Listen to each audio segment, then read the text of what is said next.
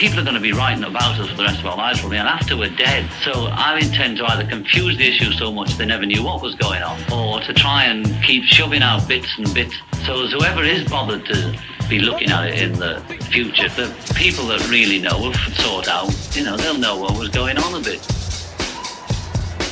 There's a lot of books about the Beatles and a lot of theories, and I try not to read them, and whenever I do, the first thing is like, oh, that's wrong. Everywhere you go, trying to find out any little bit of dirt that they can write about you. Beatles is Beatles at Beatles, Beatles, Beatles. It doesn't matter, what people say. You can't live all your life by what they want. Another Kind of Mind. A different kind of Beatles podcast by another kind of mind.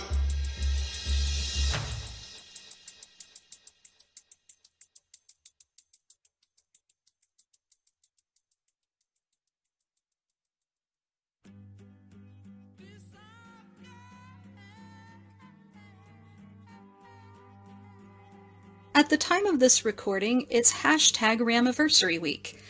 The online Beatles and McCartney fandoms are alight with celebrations of the 50th anniversary of Ram's initial release on May 17th, 1971.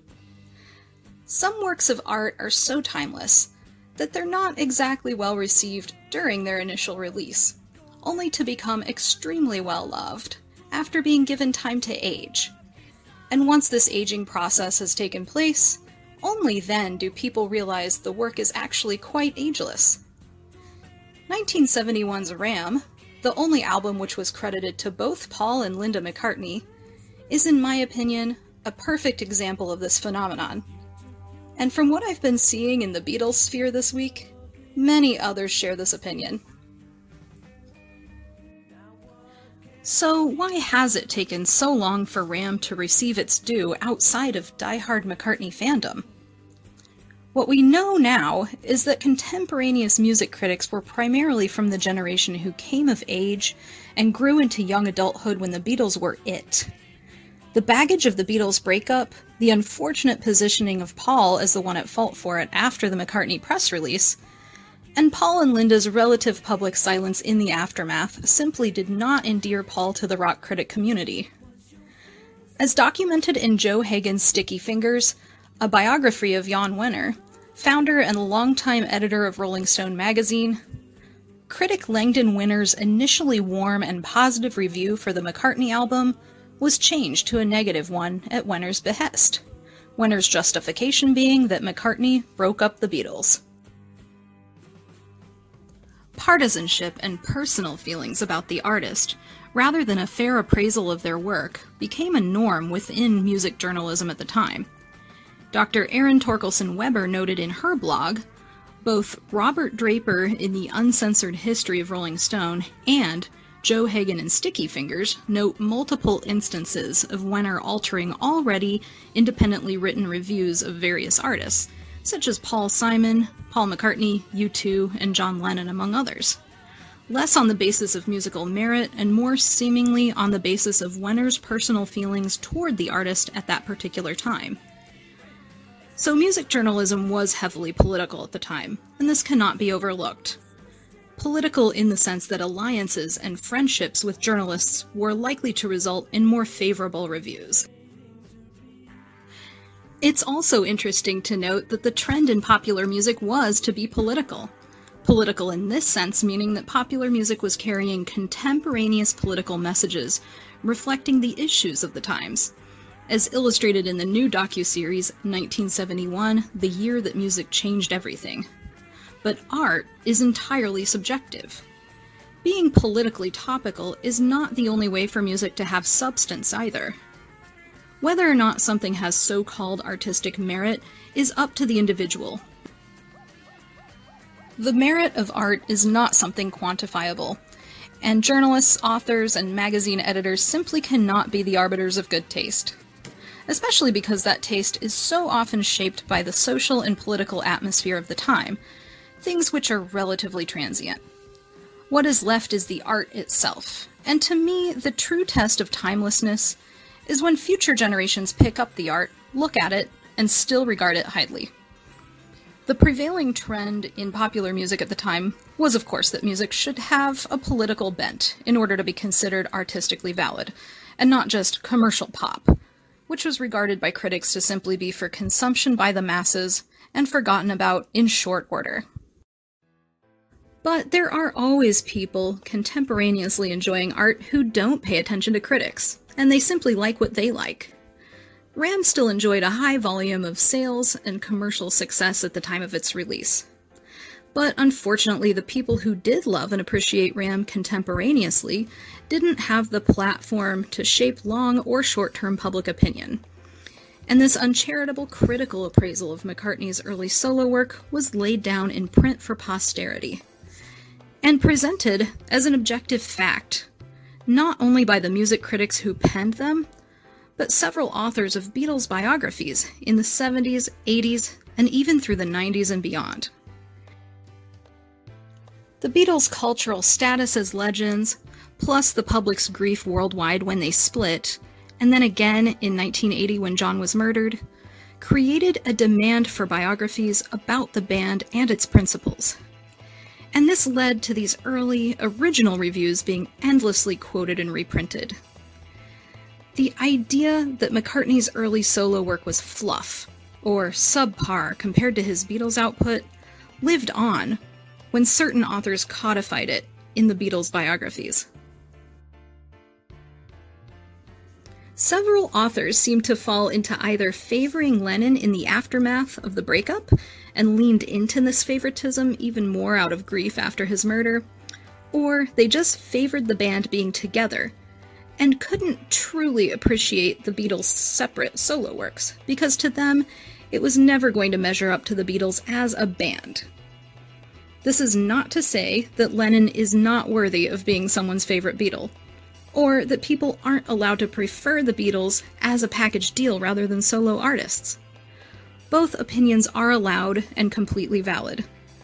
What's problematic here, however, is that there seemed to be an unwillingness in early Beatles authorship to temper these biases, sometimes unabashedly agreeing with these assessments within the text of their books, seemingly leveraging them as proof that McCartney's solo work was subpar. We take for granted today how many options we have for accessing art, music, and entertainment. One has to wonder if it would be as easy for a small fanboys club in the music press with a political agenda to harm an artist's reputation and potentially put people off listening to them today as it was 50 years ago. Popular music journalism and criticism still exist, but those institutions don't seem to hold the same amount of power they once did in terms of being able to shape public opinion about an artist.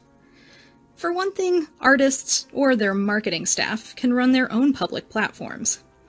And secondly, information in general exists in a staggering amount compared to 50 years ago, travels at an alarmingly fast rate, and while accessibility to information is not always entirely equitable the world over, it's easier in general to find things that we like, and to be our own tastemakers now, than it was in the 1970s and 80s. We have online platforms like TikTok, YouTube, Twitter, and blogs with user-created media.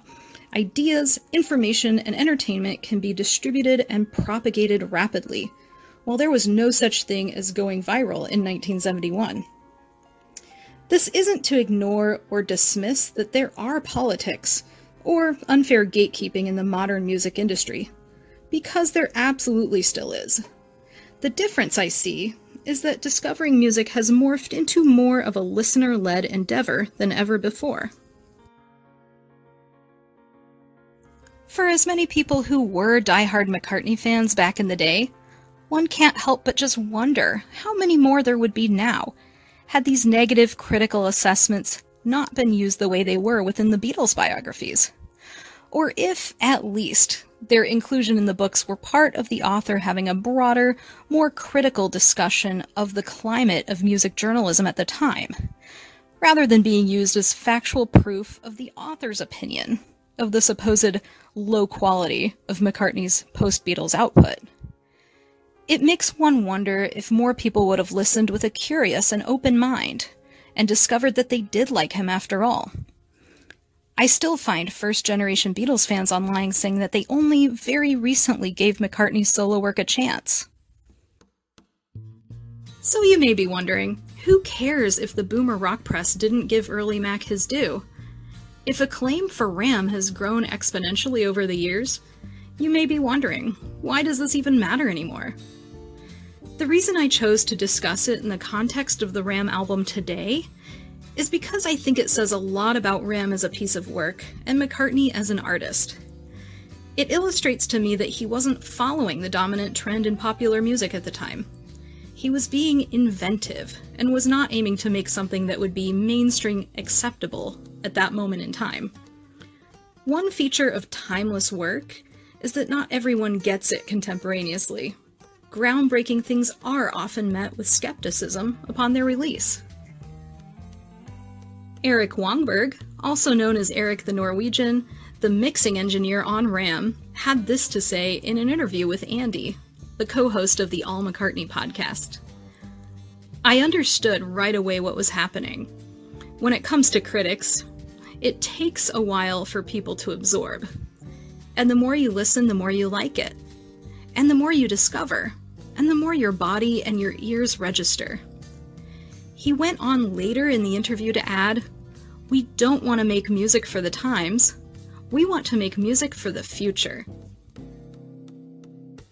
All during #Ramiversary week, I couldn't help but notice that everyone who cherishes this album has a personal story behind why they came to fall in love with it. I'm no exception to this. My dad is an example of someone who never paid attention to music critics. He's a late baby boomer, so he was only 13 at the time of Ram's release. He had loved McCartney for its earthy, intimate grit and its back-to-basics nature. A budding musician himself, he marveled at Paul's ability to be a one-man band. And he loved Ram for its out-of-the-box innovation, its freshness, the variety of styles and sound, the artful production, the tasteful flow of the track listing, and most of all, its emotional honesty and beauty.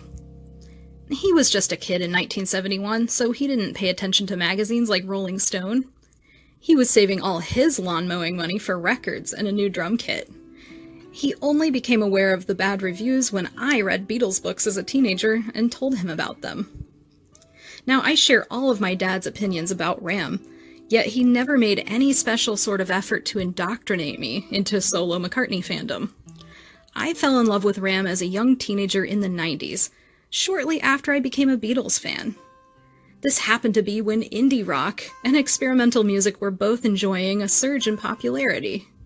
I think this was just one reason why Ram worked so well for me, because I knew it was a few decades old, but it just sounded so fresh, innovative, original, and experimental, just like the contemporary music that I enjoyed at the time. The musical DNA of McCartney's early solo creations were showing up all over the place in popular music again and again, and they continue to do so today. To meditate on McCartney's lasting impact actually gives me chills. And to me, Ram still sounds like a new style of music 50 years after its release. But that wasn't the only reason I fell in love with it. Ram is certainly an album meant to be listened to through a good pair of headphones. The production is stellar. It has a lush, but not too polished, sonic atmosphere throughout. And the vocal layering is so artfully done. I can almost physically feel the music surrounding me when I hear it through a pair of headphones. The music itself runs the gamut from ethereal, like Long-Haired Lady and Ram On, to terrifying in the best way, like Monkberry Moon Delight. There's so much diversity from track to track, stylistically and in terms of substance. The order of the tracks takes me on the most beautiful journey. The emotional moods on each track and the actual musical styles of each song fluctuate so much that I never get bored. And they also make sense, because human emotions also fluctuate. I never feel like, okay, here's the angry part of the album, and now here comes the lovey part, now the funny part, And now the sad part. Or something like, here are all the rockers. Now we have all the dreamy songs. Now the experimental ones. No. They're ordered in such a natural way that it just keeps me interested and compelled throughout. And it's so intuitively assembled. And Ram contains so many feelings, conveyed through both the artful and clever lyrics and the composition of the music itself.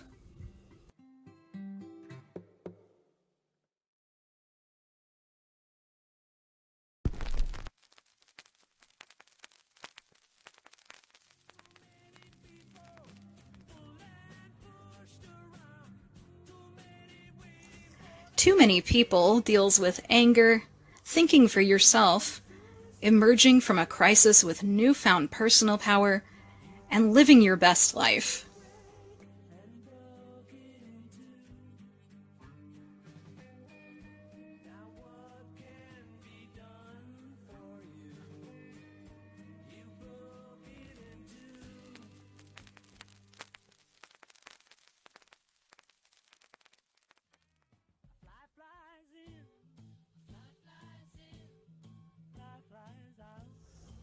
Three Legs toys with the notion that perfection isn't absolutely necessary in every facet of life, and there's a new kind of freedom to be found in relaxing a bit, and not needing every minute detail of life to be just so.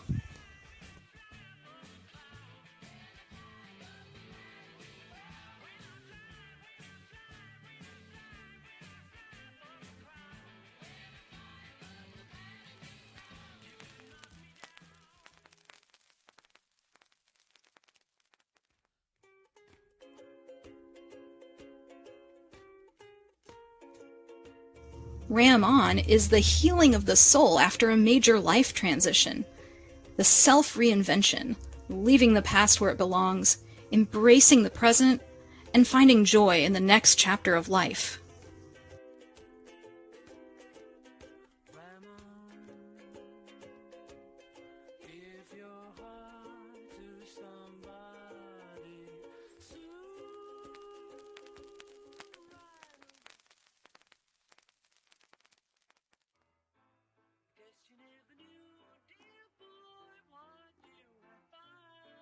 Dear Boy expresses gratitude for a new lover, an amazing and one-of-a-kind person, while taunting their ex-partner for not truly appreciating her, and taking her for granted when they were together.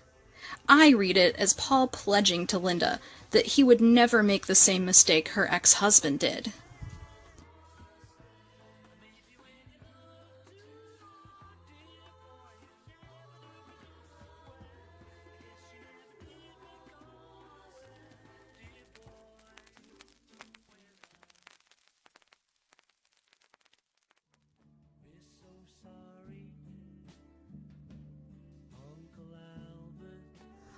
Uncle Albert, Admiral Halsey, plays with the idea of generational fighting. We can be critical of, and try to avoid repeating the mistakes the previous generation made. But we can also give them grace, use compassion in relating to them, and glean wisdom from their lived experiences.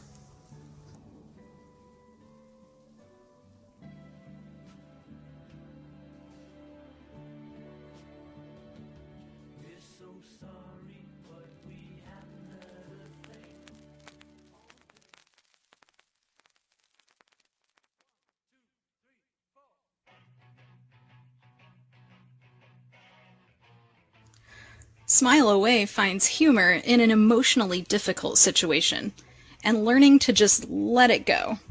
Keep moving along, keep doing you, and acknowledging that one may not know how to do that, and must dedicate themselves to learning how to do that.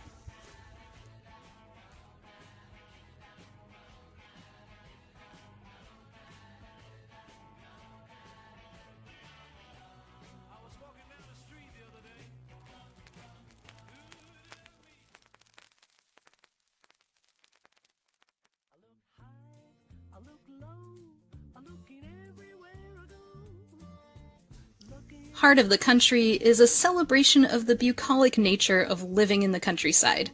The peace and seclusion, the sense of homeostasis which comes from living in constant, close contact with nature.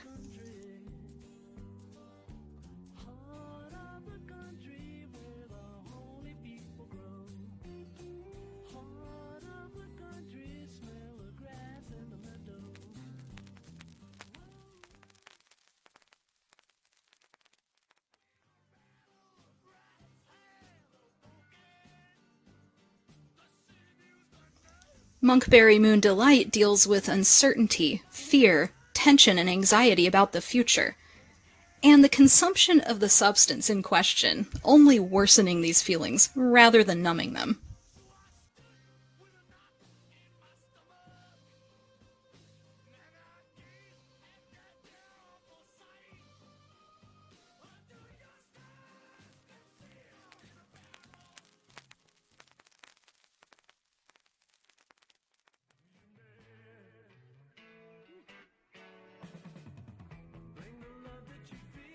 Eat at Home is the playful sexiness and passion of new love, and how passion and domesticity are not mutually exclusive.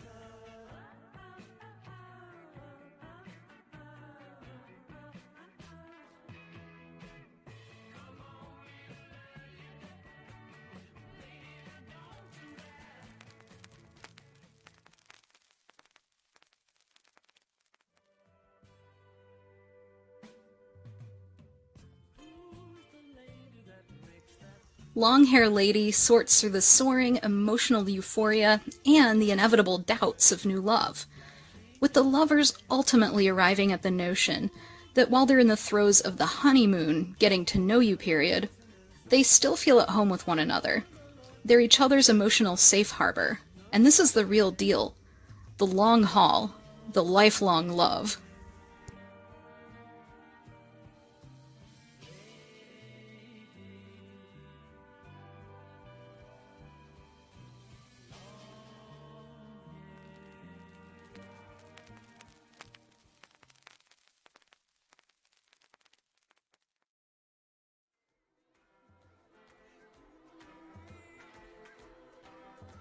The Ram On reprise is a fitting musical way to tie all of these themes together, culminating in the album's larger statement.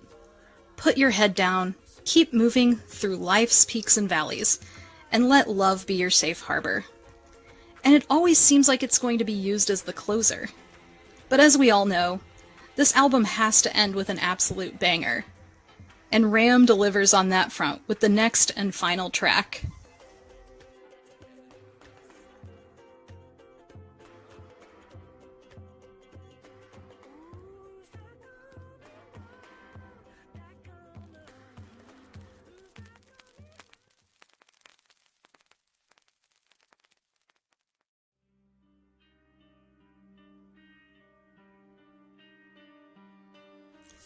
The backseat of my car is the reconciliation of the inner youth, and its notions of what life is meant to be, what's right and wrong, with the more mature version of the self we all hopefully have the opportunity to grow into.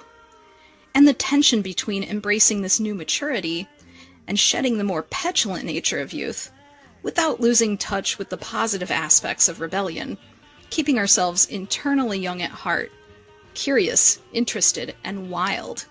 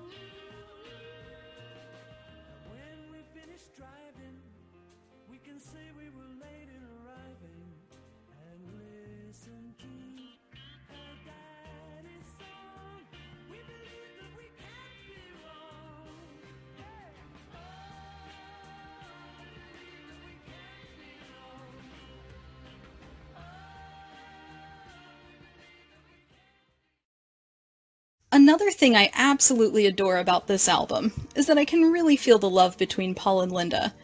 It shines through the entire time. When Ram is being creative, their relationship is in this very magical, new relationship phase. Before I ever fell in love with another human being, I could feel the new relationship energy of Paul and Linda at the time, at least vicariously through this album. But even if I hadn't, at the time, read enough biographies to know that Paul and Linda's marriage had weathered many storms, and that they were still together going strong, in it for the long haul, I could feel from the music that they felt that way about each other. They knew it would last a lifetime. And I feel like they were laying all that love and devotion down, memorializing it with this music. This album means a lot to me personally, because it's provided a lot of bonding moments between my dad and I, and also the freshness of the discovery I made about this album as a young teenager.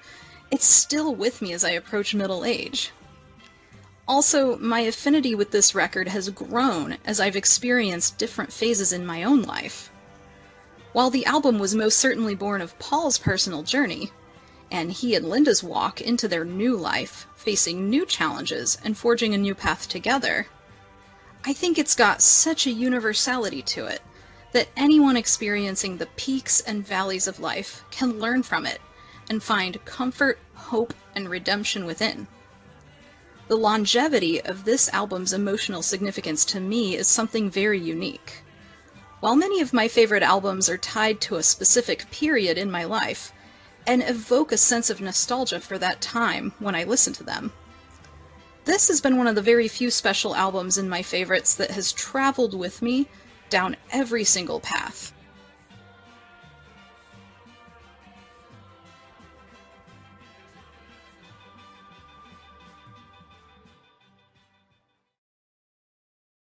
There's so much to love about this album from a purely musical standpoint. I adore that this album is truly Paul and Linda. Their team effort comes through beautifully throughout the entire album. They have this enchanting vocal blend together.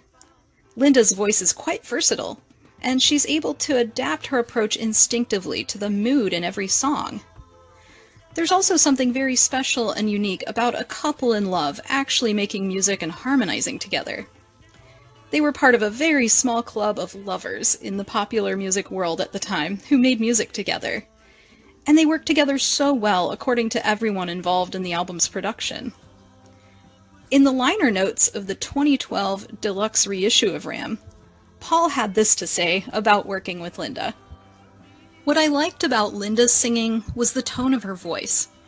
I'd never worked singing with a woman before, so I liked the idea of her range. I first found out she could sing and could sing well in the studio when we were finishing off my track Let It Be with the Beatles. She and I were living near the studios, and I went in one night to put some harmonies on it. And there was one high harmony I wanted to do, but it was just about out of my range. I said, "Do you want to try it?" And I told her the line, and she tried it. It worked really well, you know. If you listen to it now, the high harmony on the Beatles' Let It Be, that's Linda doing it. So I knew it could work. On something like Dear Boy, which was more complex, I could see that she could do it. So we just took the time. I put my part on, and then encouraged Linda to just take it easy, relax, put a good performance in, which she did. And years later, some of my really cool professional friends who knew what was good and what wasn't would listen to those harmonies and point them out and say, "Those are really great harmonies." I remember Elton John commenting on that, and I remember Michael Jackson commenting on that. The production and musicality of Ram are of an extremely high caliber.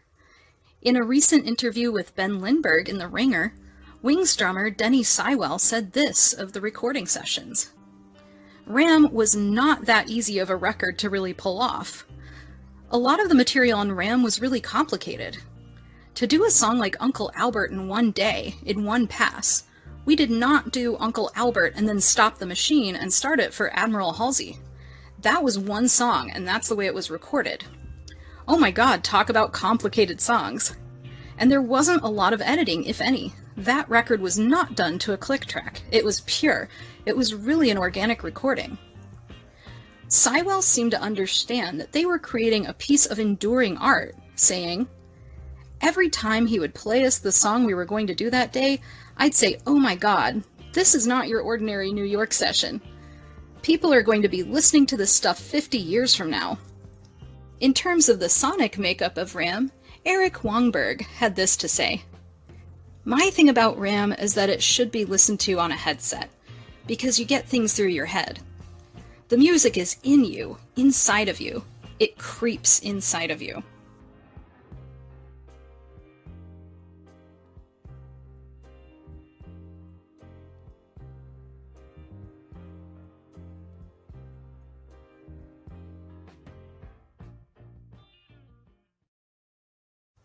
The appreciation for McCartney's early solo works has only grown with time, as people who did not grow up with the popular music of the 60s began embarking on their own musical explorations. Notably, many musicians rate Ram as one of their favorite albums. Said Harry Styles of the time in which he was recording 2019's Fine Line album, "We'd do mushrooms, lie down on the grass, and listen to Paul McCartney's Ram in the sunshine. We'd just turn the speakers into the yard." Fred Armisen, who was the drummer for the band Trenchmouth in the 80s, and has worked on Portlandia, SNL, and dozens of other film and television projects, says of Ram, "It's a masterpiece. I think the songs are beautiful. It's recorded like an indie record. It sounds like it was recorded at somebody's house. I love the color of the artwork. And it's just the perfect album. He was inventing this new persona. I think it takes a lot of courage to say, I know I've been well rewarded for doing this one thing, but now I'm going to do this completely different thing. I just love that album. I'll never get enough of it." Both Ben Gibbard and Dave Depper of the band Death Cab for Cutie rate Ram as one of their favorite albums as well. Here's Ben Gibbard during a quarantine live stream in May of 2020. Oh, here's a good one. Favorite post-Beatles solo record? I mean, I really like Ram, Paul McCartney's Ram. I mean, you know, I feel like the right answer to that, depending on how, the right answer is always usually the first George Harrison record. But I don't know. I'm kind of I love Ram. I also really love Mind Games too. So those are two of my favorite. But Ram is definitely my favorite. Dave Depper of Death Cab for Cutie released his own solo cover of the Ram album in 2011 called The Ram Project. He said upon the project's release, "The Ram Project was meant to be a simple exercise in learning how to finish something I'd started, an effort to improve my skills at home recording, an attempt to better myself as a musician and singer, and finally a celebration of one of my favorite records."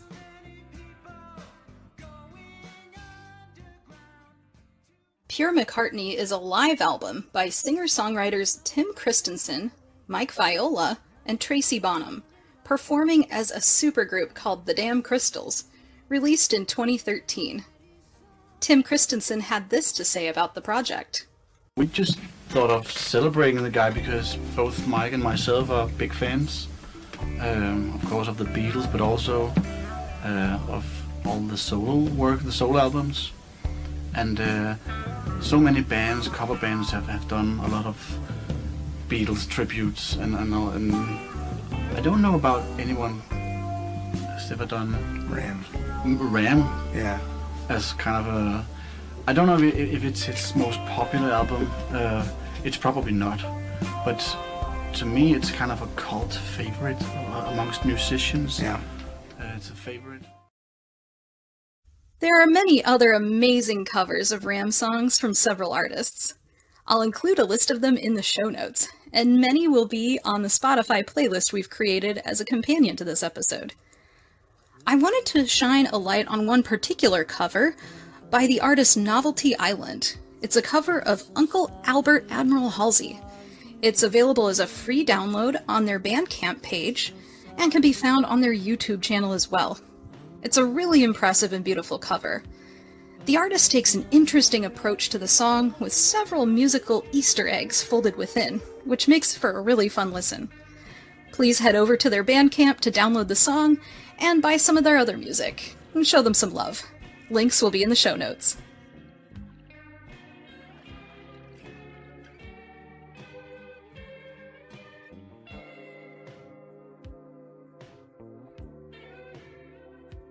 We're so sorry, but we haven't heard a thing all day. We're so sorry.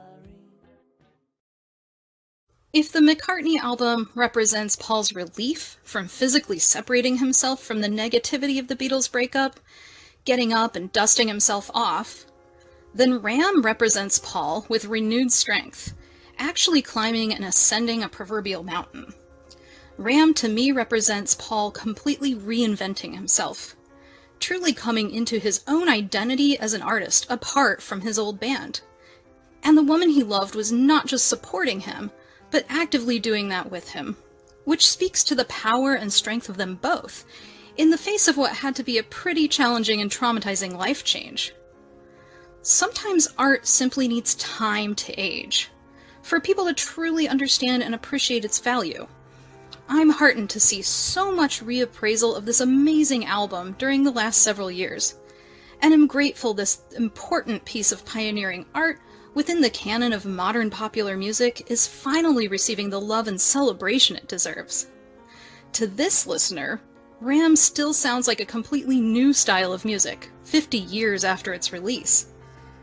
Since the early 2000s, many have leaned into the idea of Ram being the first indie pop album. I agree with this, because I think Ram embodies the ethos of indie pop, before indie pop was even a genre that existed. I know that Paul was not necessarily an indie musician in the sense of releasing music on an independent label, as he had come from the most popular band in the world, but I think he managed to create a blueprint, or maybe a template, of what would become the indie genre's ethos with this album. It sounds sophisticated and homemade at the same time. It's rich and full of gorgeous layers, but not overly polished. It manages to feel real and raw in all the right ways. It explores sensitive and emotional subjects without being twee or saccharine. It represents the freedom of the artist to play with sounds, be creative, playing with sounds and lyrics in a forward-thinking, gutsy, and experimental fashion. It doesn't exist to please the popular sensibilities of the time period it was created in. It wasn't created to be cool. But because of this, I think it ends up being even cooler. I think all of these attributes are what made the album resonate with musicians who would go on to create their own original work, using that creative ethos as their template. And I still hear traces, subtle and obvious, in the musical DNA of this masterwork, living on in the music of many contemporary artists I listen to.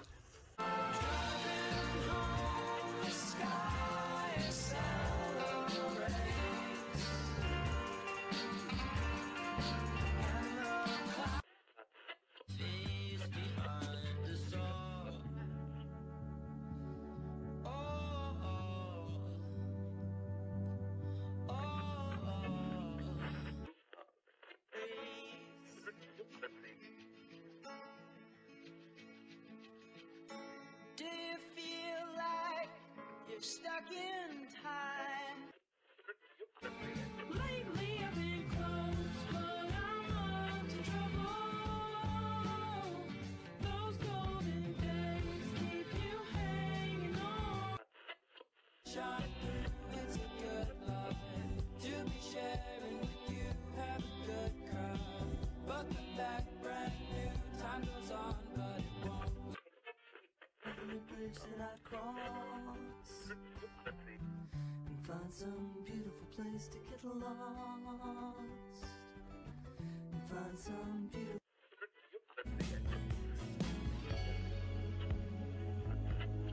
Running past the eyes, close to me, I see I can tell. 'Cause Lord only knows it's getting late. Your senses are gone, so don't you hesitate. To give yourself a call, let your bottom dollars fall. Throwing your two big cares down the drain.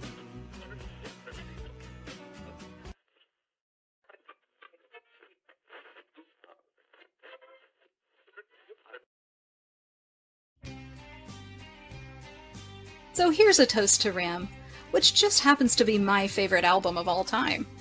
And an album that is technically 50 years old this week, but continues to sound just as fresh, groovy, fun, heartwarming, emotional, daring, beautiful, interesting, wild, intense, diverse, groundbreaking, and new to this very day.